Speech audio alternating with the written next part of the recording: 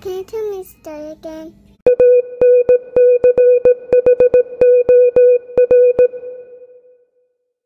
I forget.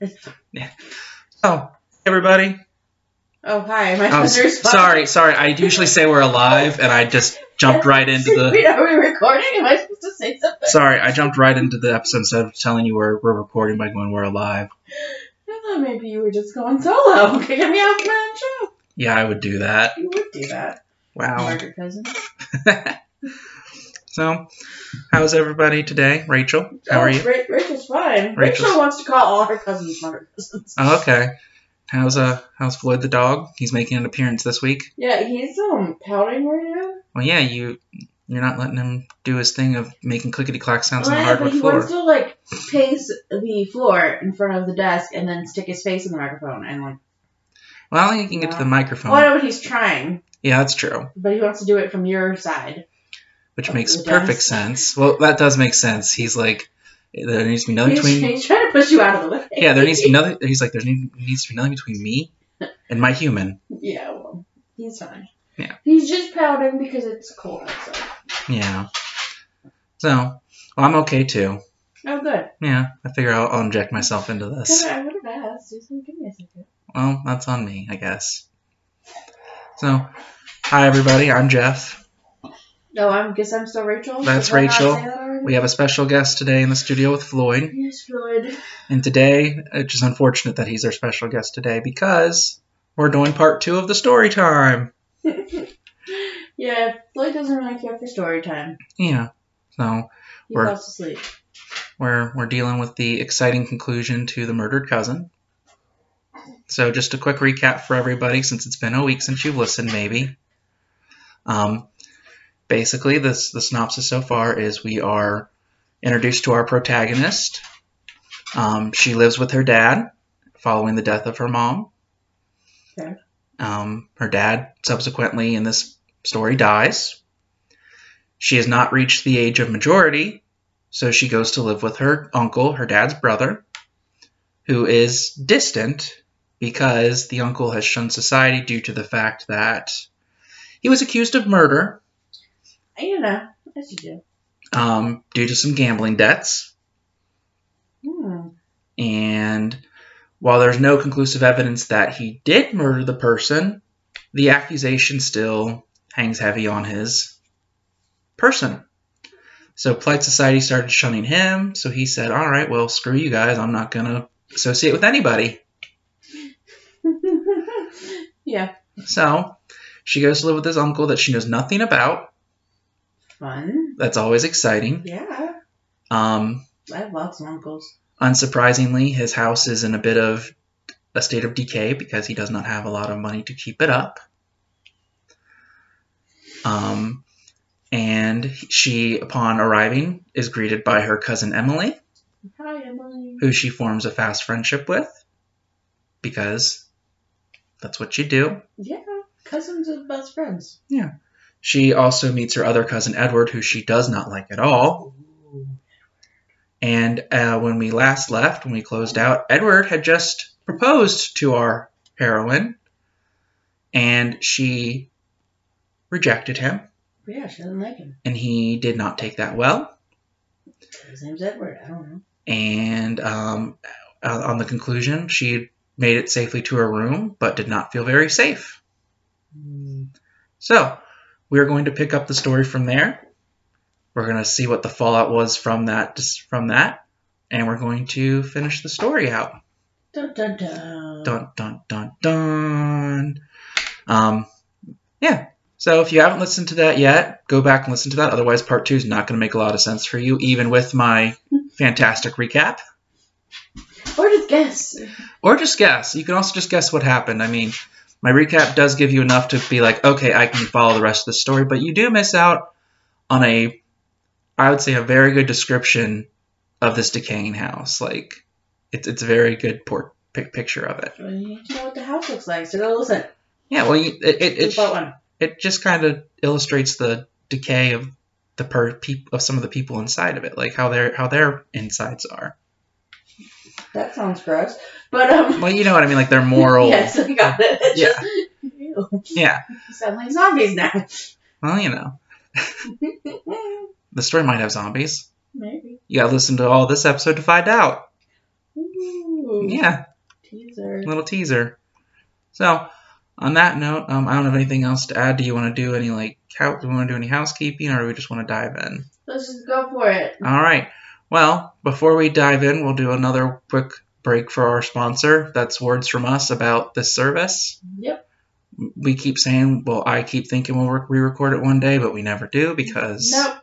Because. So, Why would I do that? I guess on that note, once again, here's some words from us about a service that we use. Yep.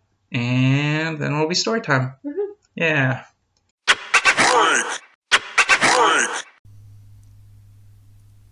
When I arose the next morning, it was with the fervent hope that I might never again behold his face, or even hear his name. But such a consummation, though devoutly to be wished, was hardly likely to occur. The painful impressions of yesterday were too vivid to be at once erased, and I could not help feeling some dim foreboding of coming annoyance and evil. To expect on my cousin's part anything like delicacy or consideration for me was out of the question. I saw that he had set his heart upon my property, and that he was not likely easily to forego such a prize, possessing what might have been considered opportunities and facilities almost to compel my compliance. I now keenly felt the unreasonableness of my father's conduct in placing me to reside with a family, with all members of which, with one exception, he was wholly unacquainted, and I bitterly felt the helplessness of my situation. I determined, however, in the event of my cousin's persevering in his addresses, to lay all the particulars before my uncle, although he had never, in kindness or intimacy, gone a step beyond our first interview, and to throw myself upon his hospitality and his sense of honor for protection against the repetition of such annoyances. My cousin's conduct may appear to have been an inadequate cause for such serious uneasiness, but my alarm was awakened neither by his acts nor his words, but entirely by his manner, which was strange and even intimidating.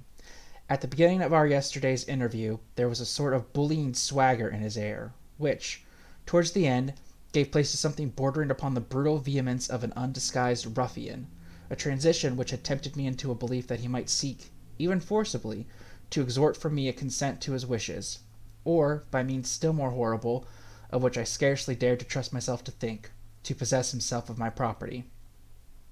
I was early next day summoned to attend my uncle in his private room, which lay in a corner turret of the old building, and thither I accordingly went, wondering all the way what this unusual measure might prelude. When I entered the room, he did not rise in his usual courteous way to greet me, but simply pointed to a chair opposite to his own. This boded nothing agreeable. I sat down, however, silently waiting until he should open the conversation.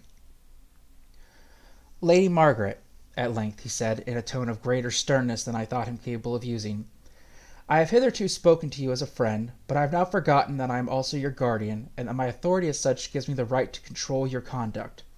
I shall put a question to you, and I expect and will demand a plain, direct answer.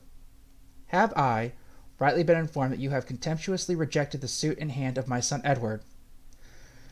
I stammered forth, with a good deal of trepidation, "I believe, that is, I have, sir, rejected my cousin's proposal, and my coldness and discouragement might have convinced him that I had determined to do so."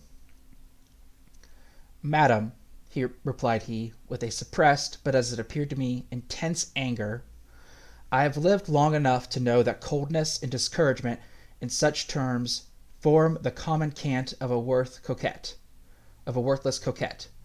You know to the full as well as I that coldness and discouragement may be so exhibited as to convince their object that he is neither distasteful nor indifferent to the person who wears that manner. You know, too, none better, that an affected neglect, when skilfully managed, is amongst the most formidable of the allurements which artful beauty can employ. I tell you, madam, that having, without one word, spoken in discouragement, permitted my son's most marked attentions for a 12-month or more, you have no right to dismiss him with no further explanation than demurely telling him that you had always looked coldly upon him, and neither your wealth nor your ladyship There was an emphasis of scorn on the word which would have become Sir Giles Overreach himself, can warrant you in treating with contempt the affectionate regard of an honest heart. I was too much shocked at this undisguised attempt to bully me into acquiescence in the interested and unprincipled plan for their own aggrandizement, which I now perceived my uncle and his son had deliberately formed, at once to find strength or collectedness to frame an answer to what he had said. At length I replied, with a firmness that surprised myself. In all that you have said just now, sir, you have grossly misstated my conduct and motives. Your information must have been most incorrect, as far as it regards my conduct towards my cousin. My manner towards him could have conveyed nothing but dislike, and if anything could have added to the strong aversion which I have long felt towards him. It would be his attempting thus to frighten me into a marriage which he knows to be revolting to me, and which is sought by him only as a means of securing to himself whatever property is mine.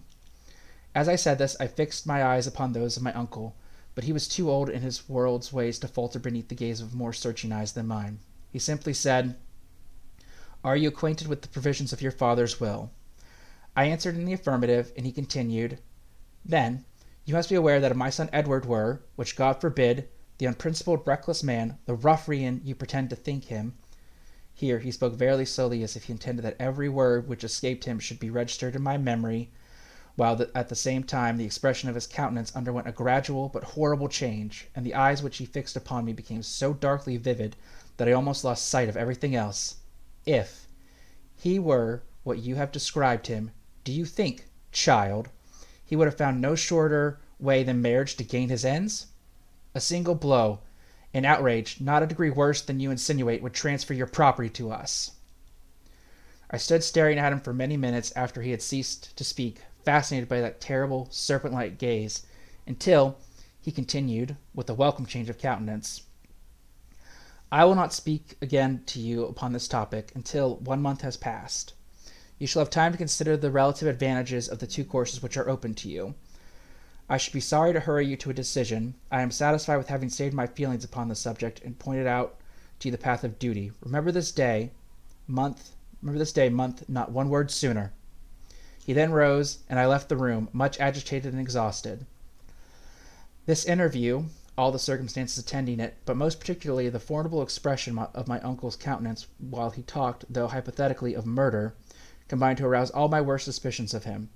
I dreaded to look upon the face that had so recently worn the appalling livery of guilt and malignity. I regarded it with the mingled fear and loathing which one looks upon an object which has tortured them in a nightmare. In a few days after my interview, the particulars of which I have just detailed, I found a note upon my toilet table, and on reading it, as follows: "My dear Lady Margaret, you will be, perhaps, surprised to see a strange face in your room today. I have dismissed your Irish maid and secured a French one to wait upon you, a step rendered necessary by my proposing shortly to visit the Continent with all my family. Your faithful guardian, Arthur Tyrrell." On inquiry, I found that my faithful attendant was actually gone, and far on her way to the town of Galway, and in her stead there appeared a tall, raw-boned, ill-looking, elderly Frenchwoman, whose sullen and presuming manners seemed to imply that her vocation had never before been that of a lady's maid. I could not have regarded her as a creature of my uncle's, and therefore to be dreaded, even had she been in no other way suspicious. I could not help. Days and weeks passed away without even a momentary doubt upon my part, and as to the course to be pursued by me. The allotted period had at length elapsed. The day arrived upon which I was to communicate my decision to my uncle. Although my resolution had never for a moment wavered, I could not shake off the dread of the approaching colloquy, and my heart sank within me as I heard the expected summons. I had not seen my cousin Edward since the occurrence of the grand esclarement. He must have studiously avoided me. I suppose from policy, it could not have been from delicacy. I was prepared for a terrific burst of fury from my uncle as soon as I should make known my determination, and I, not unreasonably, feared that some act of violence or of intimidation would next be resorted to. Filled with these dreary forebodings, I fearfully opened the study door, and the next minute I stood in my uncle's presence. He received me with a courtesy which I dreaded, as arguing a favourable anticipation respecting the answer which I was to give, and after some slight delay he began by saying, "It will be a relief to both of us, I believe, to bring this conversation as soon as possible to an issue. You will excuse me, then, my dear niece, for speaking with a bluntness which, under other circumstances, would be unpardonable. You have, I am certain, given the subject of our last interview fair and serious consideration, and I trust you are now prepared with candor to lay your answer before me. A few words will suffice. We perfectly understand one another. He paused, and I, though feeling that I stood upon a mine which might in an instant explode, nevertheless answered with perfect composure. I must now, sir, make the same reply which I did upon the last occasion, and I reiterate the declaration which I then made, that I can, nor will, while life and reason remain, consent to a union with my cousin Edward. The announcement brought no apparent change in Sir Arthur, except that he became deadly, almost lividly, pale. He seemed lost in a dark thought for a minute, and then, with a slight effort, he said, "You have answered me honestly and directly, and you say your resolution is unchangeable. Well, would it have been otherwise? Would it have been otherwise? But, be it as it is, I am satisfied." He gave me his hand. It was cold and damp as death. Under an assumed calmness, it was evident that he was fearfully agitated. He continued to hold my hand with an almost painful pressure, as if unconsciously seeming to forget my presence. He muttered, "Strange, strange, strange indeed. Fatuity, helpless fatuity." There was here a long pause. Madness indeed to strain a cable that is wrought into the very heart. It must break, and then all goes. There was again a pause of some minutes, after which, suddenly changing his voice and manner of tone to one of wakeful clarity, he exclaimed, "Margaret, my son Edward shall plague you no more. He leaves this country tomorrow for France. He shall speak no more upon this subject, never, never more. Whatever events depended upon your answer must now take their own course. But as for this fruitless proposal, it has been tried enough, it can be repeated no more." At these words, he coldly suffered my hand to drop, as if to express his total abandonment of all his projected schemes of alliance. And certainly the action, with the accompanying words, produced upon my mind a more solemn and depressing effect than I believed possible to have been caused by the course which I had determined to pursue. It struck upon my heart with an awe and heaviness which will accompany the accomplishment of an important and irrevocable act, even though no doubt or scruple remains to make it possible that the agent should wish it undone. "Well," said my uncle, after a little time, "we will now cease to speak about this topic, never to resume it again. Remember, you shall have no farther uneasiness from Edward. He leaves Ireland for France tomorrow. This will be a relief to you. May I depend upon your honor that no word touching the subject of this interview shall ever escape you?" I gave him the desired assurance. He said, "It is well. I am satisfied. We have nothing more, I believe, to say upon either side, and my presence must be a restraint upon you. I shall therefore bid you farewell." I then left the apartment, scarcely knowing what to think of this strange interview which had taken place. On the next day my uncle took occasion to tell me that Edward had actually sailed, if his intention had not been prevented by adverse winds or weather, and 2 days after he actually produced a letter from his son, written, as it said, on board, and dispatched while the ship was getting under way. This was a great satisfaction to me, and as being likely to prove so, it was no doubt communicated to me by Sir Arthur. During all this trying period I had found infinite consolation in the society and sympathy of my dear cousin Emily. I never, in after life, formed a friendship so close, so fervent, and upon which, in all its progress, I could look back with feelings of such unalloyed pleasure, upon whose termination I must ever dwell with so deep, so yet unembittered a sorrow. In cheerful converse with her I soon recovered my spirits considerably, and passed my time agreeably, although still in the utmost seclusion. Matters went on smoothly enough, although I could not help sometimes feeling a momentary but horrible uncertainty concerning my uncle's character, which was not altogether unwarranted by the circumstances of these two trying interviews, the particulars of which I have just detailed. The unpleasant impression which these conferences were calculated to leave upon my mind was fast wearing away, when there occurred a circumstance, slight indeed in itself, but calculated irrepressibly to awaken all my worst suspicions, and to overwhelm me again with the anxiety and terror. I had one day left the house with my cousin Emily in order to take a ramble of considerable length, for the purpose of sketching my favorite views, and we had walked about half a mile when I perceived that we had forgotten our drawing materials, the absence of which would have defeated the object of our walk. Laughing at our own thoughtlessness, we returned to the house, and leaving Emily outside, I ran upstairs to procure the drawing books and pencils which lay in my bedroom. As I ran up the stairs, I was met by the tall, ill-looking Frenchwoman, evidently a good deal flurried. "Que vous, madame?" said she, with a more decided effort to be polite than I had ever known her to make. No matter," said I hastily, running by her in the direction of my room. "Madame," cried she in a high key, "restez ici, s'il vous plaît. Votre chambre n'est pas vite." I continued to move on without heeding her. She was some way behind me, and feeling that she could not otherwise prevent my entrance, for I was now upon the very lobby, she made a desperate attempt to seize hold of my person. She succeeded in grasping the end of my shawl, which she drew from her shoulders, but slipping at the same time upon the polished oak floor, she fell at full length upon the boards. A little frightened as well as angry at the rudeness of the strange woman, I hastily pushed open the door of my room, at which I now stood, in order to escape from her. But great was my amazement on entering to find my apartment preoccupied. The window was open, and beside it stood 2 male figures. They appeared to be examining the fastenings of the casement, and their backs were turned towards the door. One of them was my uncle.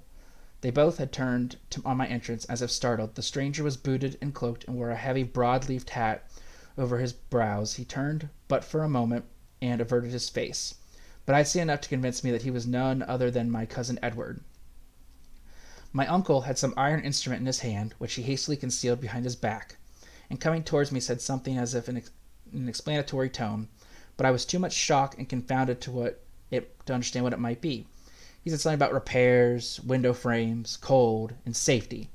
I did not wait, however, to ask or to receive explanations, but hastily left the room. As I went downstairs, I thought I heard the voice of the Frenchwoman in the shrill volubility of excuse, and others uttering suppressed but vehement imprecations, or what seemed to be such. I joined my cousin Emily, quite out of breath. I need not say that my head was too full of other things to think much of drawing for that day. I imparted to her frankly the cause of my alarms, but, at the same time, as gently as I could, and with tears, she promised vigilance, devotion, and love. I never had reason for a moment to repent the unreserved confidence with which I reposed in her. She was no less surprised than I at the unexpected appearance of Edward, whose departure from France neither of us had for a moment doubted, but which now proved to be his actual pretense to be nothing more than an imposture practised, I feared, for no good end. The situation in which I had found my uncle had very nearly removed all my doubts as to his designs.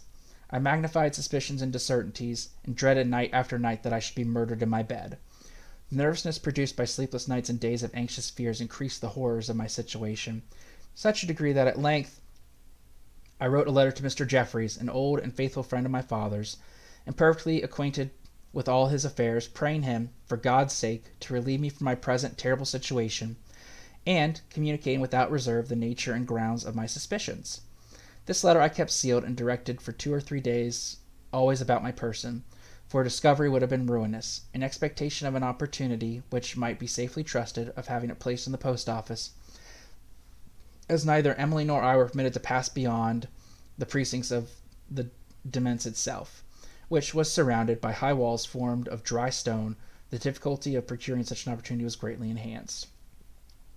At this time Emily had a short conversation with her father, which she reported to me instantly. After some indifferent matter he had asked her whether she and I were upon good terms, and whether I was unreserved in my disposition. She answered in the affirmative, and inquired whether I had been much surprised to find him in my chamber on the other day. She answered that I had been both surprised and amused. And what did she think of George Wilson's appearance? Who? inquired she. Oh, the architect, he answered, who is to contract for repairs of the house. He is accounted a handsome fellow. She could not see his face, said Emily, and she was in such a hurry to escape that she scarcely observed him. Sir Arthur appeared satisfied, and the conversation ended. The slight conversation repeated accurately to me by Emily had the effect of confirming, if indeed anything was required to do so, all that I had before believed as to Edward's actual presence, and I naturally became, if more possible, more anxious than ever to dispatch the letter to Mr. Jeffreys. An opportunity at length occurred, as Emily and I were walking one day near the gate of the demesne. A lad from the village happened to be passing down the avenue from his house. The spot was secluded, and his person was not connected by service with those whose observations I dreaded. I committed the letter to his keeping with strict injunctions that he should put it, without delay, into the receiver of the town post office. At the same time I added a suitable gratuity, and the man having made many protestations of punctuality was soon out of sight. He was hardly gone when I began to doubt my discretion in having trusted him. But I had no better or safer means of dispatching the letter, and I was not warranted in suspecting him of such wanton dishonesty as a disposition to tamper with it. But I could not be quite satisfied of its safety until I had received an answer, which could not arrive for a few days. Before I did, however, an event occurred which a little surprised me. I was sitting in my bedroom early in the day reading by myself when I heard a knock at the door. "Come in," said I, and my uncle entered the room. "Will you excuse me?" said he. "I sought you in the parlor, and thence I have come here. I desire to say a word to you. I trust that you have hitherto found my conduct to you such as that of a guardian towards his ward should be." I dared not withhold my assent. "And," he continued, "I trust that you have not found me harsh or unjust, and that you have perceived, my dear niece, that I have sought to make this poor place as agreeable to you as I may be." I assented again, and he put his hand in his pocket, whence he drew a folded paper, and dashing on the table with startling emphasis, he added, "Did you write that letter?" The sudden and fearful alteration of his voice, manner, and face, but more than the unexpected production of my letter to Mr. Jeffreys, which I at once recognized, so confounded and terrified me that I almost felt choking. I could not utter a word. "Did you write that letter?" he repeated, with slow, intense emphasis. "You did. Liar and hypocrite! You dared write that foul and infamous libel, which it shall be your last. Men will universally believe you mad if I choose to call for an inquiry. I can make you appear so. The suspicions expressed in that letter are the hallucinations and alarms of a moping lunatic. I have defeated your first attempt, madam, and by the holy God, if you ever make another, chains, darkness, and the keeper's whip shall keep your portion." With these astounding words he left the room, leaving me almost fainting. I was now almost reduced to despair. My last cast had failed. I had no course left but that of escaping secretly from the castle, and placing myself under the protection of the nearest magistrate. I felt, if this were not done, and speedily, that I should be murdered. No one, from mere description, can have an idea of the unmitigated horror of my situation.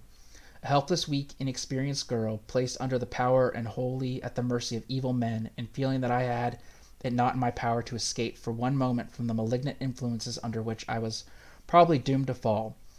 With the consciousness, too, that of violence, if murder were designed, no human being would be near to aid me. My dying shriek would be lost in the void of space. I had seen Edward but once during his visit, and as I did not meet him again, I began to think that he must have taken his departure, a conviction which was to a certain degree satisfactory, as I regarded his absence as indicating the removal of immediate danger. Emily arrived circuitously at the same conclusion, and not without good grounds, for she managed indirectly to learn that Edward's black horse had actually been for a day and part of a night in the castle stables just the time of her brother's supposed visit. The horse had gone, and, as she argued, the rider must have departed with it. This point being so far settled, I felt a little less uncomfortable when, being one day alone in my bedroom, I happened to look out from the window, and to my unutterable horror I beheld peering through an opposite casement my cousin Edward's face. Had I seen the evil one himself in bodily shape, I could not have experienced a more sickening revulsion. I was too much appalled to move at once from the window, but I did so soon enough to avoid his eye. He was looking fixedly down into the narrow quadrangle upon which the window opened. I shrunk back unperceived to pass the rest of the day in terror and despair. I went to my room early that night, but I was too miserable to sleep. At about 12 o'clock, feeling very nervous, I determined to call my cousin Emily, who slept, you will remember, in the next room, which communicated with mine by a second door. By this private entrance I found my way into her chamber, and without difficulty persuaded her to return to my room and sleep with me. We accordingly lay down together, she undressed and I with my clothes on, for I was every moment walking up and down the room, and felt too nervous and miserable to think of rest or comfort. Emily was soon fast asleep, and I lay awake, fervently longing for the first pale gleam of morning, and reckoning every stroke of the old clock with an impatience which made every hour appear like 6. It must have been about 1 o'clock when I thought I heard a slight noise at the partition door between Emily's room and mine, as if caused by somebody's turning the key in the lock. I held my breath, and the same sound was repeated at the second door of my room, that which opened upon the lobby. The sound was here distinctly caused by the revolution of the bolt in the lock, and it was followed by a slight pressure upon the door itself, as if to ascertain the security of the lock. The person, whoever it might be, was probably satisfied, for I had heard the old boards of the lobby creak and strain as if under the weight of somebody moving cautiously over them. My sense of hearing became unnaturally almost painfully acute. I suppose the imagination added distinctness to sounds vague in themselves. I thought that I could actually hear the breathing of the person who was slowly returning along the lobby. At the head of the staircase there appeared to occur a pause, and I could distinctly hear 2 or 3 sentences hastily whispered. The steps then descended the stairs with apparently less caution. I ventured to walk quickly and lightly to the lobby door and attempted to open it. It was indeed fast locked from the outside, as was also the other. I now felt that the dreadful hour was come, but one desperate expedient remained. It was to awaken Emily, and by our united strength to attempt to force the partition door, which was slighter than the other, and through this pass to the lower part of the house, whence it might be possible to escape to the grounds, and so to the village. I returned to the bedside and shook Emily, but in vain. Nothing that I could do availed to produce from her more than a few incoherent words. It was a death-like sleep. She had certainly drank some of narcotic, as probably I had also, in spite of all caution, which I had examined everything presented to us to eat or drink. I now attempted with as little noise as possible to force first one door, then the other, but all in vain. I believe no strength could have effected my object, for both doors opened inwards. I therefore collected whatever movables I could carry thither, and piled them against the doors so as to assist me in whatever attempts I should make to resist the entrance of those without. I then returned to the bed and endeavored once again, but fruitlessly, to awaken my cousin. It was not sleep. It was torpor, lethargy, death. I knelt down and prayed with an agony of earnestness, and then, seating myself upon the bed, I awaited my fate with a kind of terrible tranquillity. I heard a faint clanking sound from the narrow court which I have already mentioned, as if caused by the scraping of some iron instrument against stones or rubbish. I at first determined not to disturb the calmness which I now experienced, by uselessly watching the proceedings of those who sought my life, but as the sounds continued, the horrible curiosity which I felt overcame every other emotion, and I determined at all hazards to gratify it. I, therefore, crawled upon my hands and my knees to the window, so as to let the smallest possible portion of my head appear above the sill. The moon was shining with an uncertain radiance upon the antique grey buildings, and obliquely upon the narrow court beneath. One side of it was therefore clearly illuminated, while the other was lost in obscurity, the sharp outlines of the old gables, with their nodding clusters of ivy, being at first alone visible. Whoever or whatever occasioned the noise which had excited my curiosity was concealed under the shadow of the dark side of the quadrangle. I placed my hand over my eyes to shade them from the moonlight, which was so bright as to be almost dazzling, and, peering into the darkness, I first dimly, but afterwards gradually, almost with full distinctness, beheld the form of a man engaged in digging what appeared to be a rude hole close under the wall. Some implements, probably a shovel and a pickaxe, lay beside him, and to these he every now and then applied to himself as the nature of the ground required. He pursued his task rapidly, and with as little noise as possible. So, thought I, as shovelful after shovelful of the dislodged rubbish mounted into a heap, they are digging the grave in which before 2 hours past I must lie, a cold, mangled corpse. I am theirs. I cannot escape. I felt as if my reason was leaving me. I started to my feet, and in mere despair I applied myself again to each of the 2 doors alternately. I strained every nerve and sinew, but I might as well have attempted with my single strength to force the building itself from its foundations. I threw myself madly upon the ground, and clasped my hands over my eyes as if to shut out the horrible images which crowded upon me. The paroxysm passed away. I prayed once more with the bitter, agonized fervor of one who feels the hour of death is present and inevitable. When I arose, I went once more to the window and looked out, just in time to see a shadow figure glide stealthily along the wall. The task was finished. The catastrophe of tragedy must soon be accomplished. I determined now to defend my life to the last, and that I might be able to do so with some effect. I searched the room for something which might serve as a weapon. But either through accident or else in anticipation of such a possibility, everything which might have been made available for such a purpose had been removed. If I must die tamely and without an effort to defend myself, a thought suddenly struck me. Might it not be possible to escape through the door which the assassin must open in order to enter the room? I resolved to make the attempt. I felt assured that the door through which the ingress of the room would be effected was that which opened upon the lobby. It was the more direct way. Besides, being, for obvious reasons, less liable to interruption than the other, I resolved, then, to place myself behind a projection of the wall. The shadow would serve fully to conceal me. When the door should be opened, and before they could have discovered the identity of the occupant of the bed, to creep noiselessly from the room, and then to trust to Providence for my escape. In order to facilitate this scheme, I removed all the lumber which I had heaped against the door, and I had nearly completed my arrangements when I perceived the room suddenly darkened by the close approach of some shadowy object to the window. On turning my eye in that direction, I observed at the top of the casement, as it suspended from above, first the feet, then the legs, then the body, and at length the whole figure of a man present itself. It was Edward Tyrrell. He appeared to be guiding his descent so as to bring his feet upon the center of the stone block which occupied the lower part of the window, and, having secured his footing upon this, he kneeled down and began to gaze into the room. As the moon was gleaming into the chamber and the bed curtains were drawn, he was able to distinguish the bed itself and its contents. He appeared satisfied with his scrutiny, for he looked up and made a sign with his hand. He then applied his hands to the windowed frame, which must have been ingeniously contrived for the purpose, for which apparently no resistance of the whole frame, containing casement and all, slipped away from its position in the wall, and was by him lowered into the room. The cold night wind wavered the bed curtains, and he paused for a moment.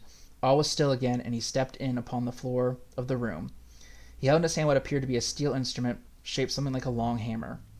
This he held rather behind him, while, with 3 long tiptoe strides, he brought himself to the bedside. I felt that the discovery must now be made, and held my breath in momentary expectation of the execution in which he would vent his surprise and disappointment. I closed my eyes. There was a pause, but it was a short one. I heard 2 dull blows, given in rapid succession, a quivering sigh, and the long-drawn, heavy breathing of the sleeper was forever suspended. I unclosed my eyes and saw the murderer fling the quilt across the head of his victim. He then, with the instrument of death still in his hand, proceeded to the lobby door, upon which he tapped sharply twice or thrice. A quick step was then heard approaching, and a voice whispered something from without. Edward answered with a kind of shuddering chuckle. "Her ladyship is past complaining. Unlock the door, in the devil's name, unless you're afraid to come in and help me lift her out of the window." Then the key was turned in the lock, the door opened, and my uncle entered the room. I have told you already that I had placed myself under the shade of a projection of the wall close to the door. I had instinctively shrunk down, cowering towards the ground on the entrance of Edward, through the window, when my uncle entered the room. He and his son both stood so very close to me that his hand was at every moment upon the point of touching my face. I held my breath and remained motionless as death. "You had no interruption from the next room?" said my uncle. "No," was the brief reply. "Secure the jewels, Ned. The French harpy must not lay her claws upon them. You're a steady hand, by God. Not much blood, eh?" "Not 20 drops," replied his son, "and those on the quilt." "I'm glad it's over," whispered my uncle again. "We must lift the thing through the window and lay the rubbish over it." They then turned to the bedside, and winding the bedclothes round the body, carried it between them slowly to the window, and exchanging a few brief words with someone below, they shoved it over the windowsill, and I heard it fall heavily underneath. "I'll take the jewels," said my uncle. "There are 2 caskets in the lower drawer." He proceeded, with an accuracy which, had I been more at ease, would have furnished with me a matter of astonishment, to lay his hand upon the very spot where my jewels lay, and having possessed himself of them, he called to his son, "Is the rope made fast above?" "I am no fool to be sure it is," replied he. They then lowered themselves from the window, and I rose lightly and cautiously, scarcely daring to breathe, from my place of concealment, and was creeping towards the door when I heard my uncle's voice exclaim in a sharp whisper, "Get up again! God damn you! You forgot to lock the room door!" And I perceived, by the strain of the rope which hung from above, that this mandate was instantly obeyed. Not a second was to be lost. I passed the door, which was only closed, and moved as rapidly as I could, consistently with stillness, along the lobby. Before I had gone many yards, I heard the door through which I had just passed roughly lock on the inside. I glided down the stairs in terror, lest, at every corner, I should meet the murderer or one of his accomplices. I reached the hall and listened for a moment to ascertain whether all was silent around. No sound was audible. The parlor windows opened on the park, and through one of them I might, I thought, easily effect my escape. Accordingly, I hastily entered, but to my consternation, a candle was burning in the room, and by its light I saw a figure seated at the dining table, upon which lay glasses, bottles, and other accompaniments of a drinking party. 2 or 3 chairs were placed about the table irregularly, as if hastily abandoned by their occupants. A single glance satisfied me that the figure was that of the French attendant. She was fast asleep, having, probably drank deeply. There was something malignant and ghastly in the calmness of this bad woman's features, dimly illuminated as they were by the flickering blaze of the candle. A knife lay upon the table, and the terrible thought struck me. Should I kill this sleeping accomplice in the guilt of the murderer and thus secure my retreat? Nothing could be easier. It was but to draw the blade across her throat, the work of a second. An instant's pause, however, corrected me. No, thought I, the God who has conducted me thus far through the valley of shadow of death will not abandon me now. I will fall into their hands, or I will escape hence, but it shall be free from the stain of blood. His will be done. I felt a confidence arising from this reflection, an assurance of protection which I cannot describe. There were no other means of escape, so I advanced with a firm step and collected mind to the window. I noiselessly withdrew the bars and unclosed the shutter. I pushed open the casement, and without waiting to look behind me, I ran with the utmost speed, scarcely feeling the ground beneath my feet, down the avenue, taking care to stick upon the grass which bordered it. I had not for a moment slackened my speed, and had now gained the central point between the park gate and the mansion house.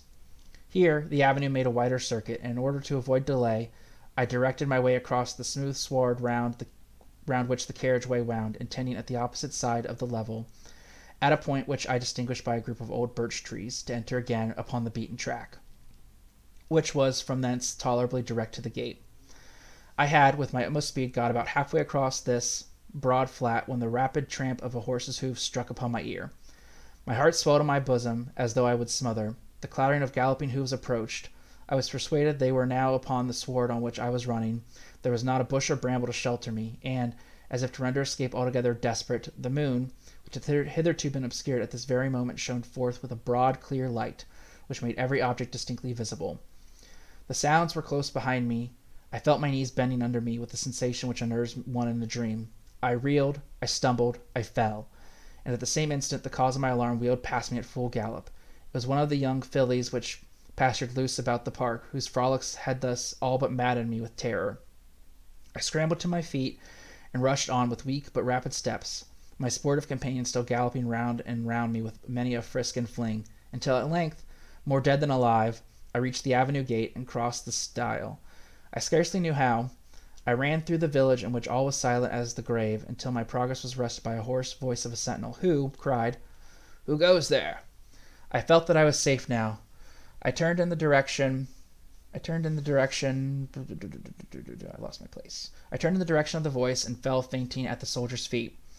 When I came to myself, I was sitting in a miserable hovel surrounded by strange faces, all bespeaking curiosity and compassion.